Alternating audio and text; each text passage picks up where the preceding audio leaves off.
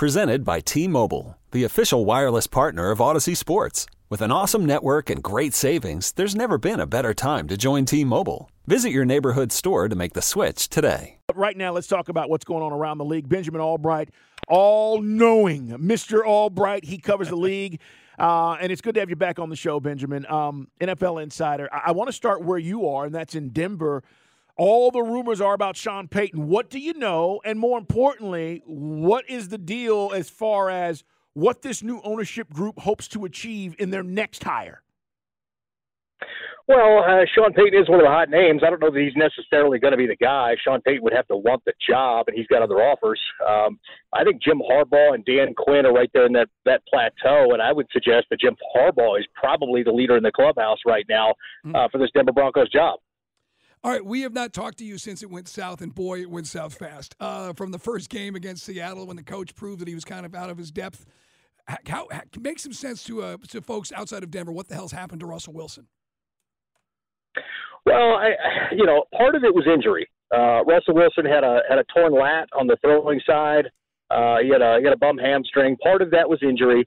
Part of it, I think, was Nathaniel Hackett and this offense being wildly unprepared for coaching in the NFL, specifically on the offensive side of the ball, where they had next to no experience on that staff. I think part of it was the injuries that they occurred. I mean, the Broncos had a record 25 players on the IR. I think it's not any one thing per se, but if I had to pin it on mostly something, I would pin it on mostly coaching. When did you know Hackett wasn't going to be the guy? Week what? When did you know? I had an inkling after week 2, week 3. You want to give a guy a chance to grow into a role. I think by week 6, week 7, we sort of knew that this wasn't going to work, and hopefully, that he could get through the season. But as the weeks wore on, we started to see that it slipped further and further away. And then when you have the offensive line and a backup quarterback get an altercation on the sideline, you knew it was over at that point on Christmas Day. All right, big guy, there's a big-time coaching carousel. We'll start with, we mentioned Harbaugh, you said maybe has the front-running gig there for Denver. What's going to happen in Arizona? Because, that whole thing was built around the decision to make Kyler Murray the quarterback, the focal point of the offense. Kingsbury, you could have argued his resume wasn't exactly, NFL-worthy, but, man, that thing blew up pretty quick. Yeah, it's been a full year coming. They mistakenly gave out extensions when they shouldn't have. Benjamin? He cut out there. There you go. You're back. Go ahead. You were talking about extensions that they gave out they should not have. Go ahead. Yeah, they gave out extensions they shouldn't have, and then, Kyler sort of checked out. You talked to several players there, and they all say that Kyler Murray sort of checked out on the team. He kind of figured he didn't have to do things he used to have to do anymore, studying tape, the sessions he had to do. I think clubhouse simply because the Bidwells are cheap and they don't want to be paying Cliff Kingsbury and anyone else. But don't sleep on Sean Payton. If they do open the wallet up, Sean Payton could be a candidate there. When you say open the wallet, it's Walmart money, right? How much are they willing to go? How much are they willing to pay their head coach? Well, you're talking about Arizona. That's the Bidwells. Walmart money would be in Denver. They would be willing to pay $20 million per year. Wow. Giddy up. Okay. Because that's the question. Yes, and the Bidwells traditionally have been cheap for the most part. All right, let's talk about these other jobs. What do the Colts do? We're talking with Benjamin Albright, guys, NFL Insider. Where do the Colts go? Do they just hand this over to Jeff Saturday? He's going to be in the mix, but I don't know if they hand it over to him. They're going to do a full interview process. They interviewed Broncos defensive coordinator Joe Evero today.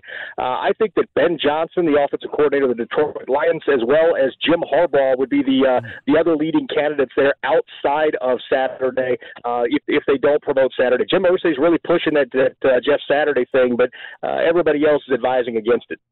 We spent a lot of time talking about just how embarrassing the Texans have been, to get minority candidates the job only to pull the rug out from under them. And the Lovie Smith thing was kind of despicable. Is there, I know there's only 32 of those jobs, but will there be a stigma attached, or they're still going to get a top flight coach into Houston? Well, I think there is a stigma attached to that, and I don't think they're going to get a top-flight coach. They will interview Sean Payton, who's interviewing everywhere for leverage, but I don't think he actually wants that job, similar to the fact that I think he doesn't really want the Denver job, to be honest with you, either. I think that they're probably going to wind up settling on a first-time head coach-type guy, a young guy, whether that's John Gannon or a Ben Johnson. I think John Gannon is the leader of the clubhouse, the defensive coordinator of the Eagles.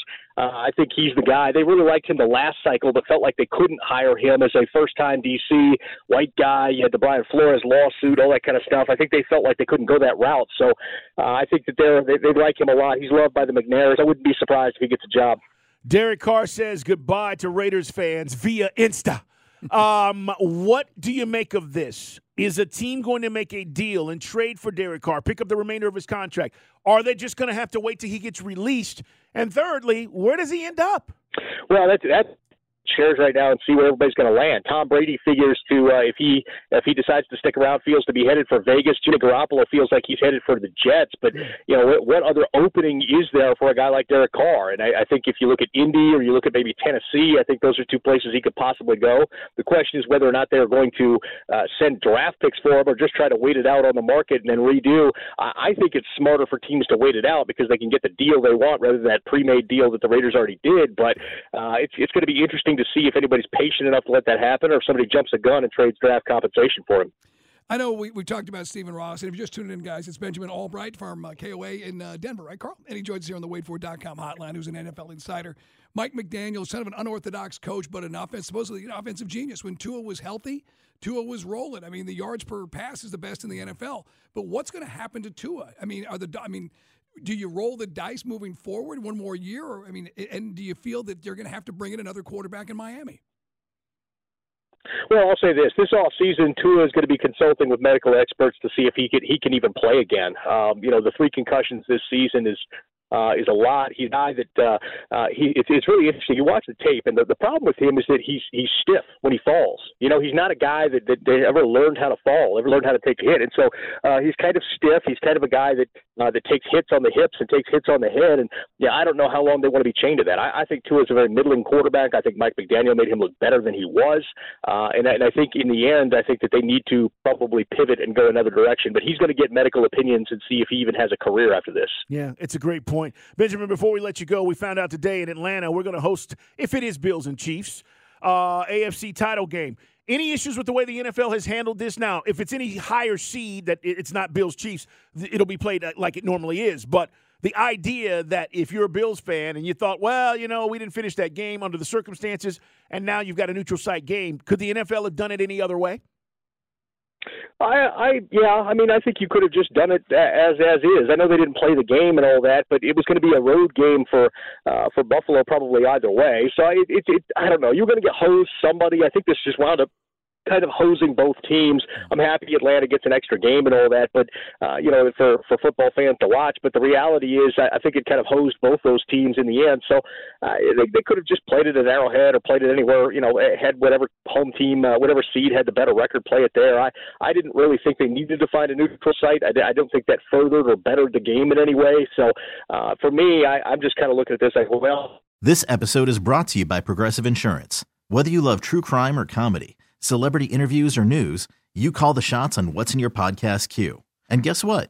Now you can call them on your auto insurance too with the Name Your Price tool from Progressive. It works just the way it sounds. You tell Progressive how much you want to pay for car insurance, and they'll show you coverage options that fit your budget. Get your quote today at Progressive.com to join the over 28 million drivers who trust Progressive. Progressive Casualty Insurance Company and Affiliates. Price and coverage match limited by state law. You could spend the weekend doing the same old whatever, or you could conquer the weekend in the all-new Hyundai Santa Fe. Visit HyundaiUSA.com for more details. Hyundai, there's joy in every journey. T-Mobile has invested billions to light up America's largest 5G network, from big cities to small towns, including right here in yours. And great coverage is just the beginning. Right now, families and small businesses can save up to 20% versus AT&T and Verizon when they switch. Visit your local T-Mobile store today.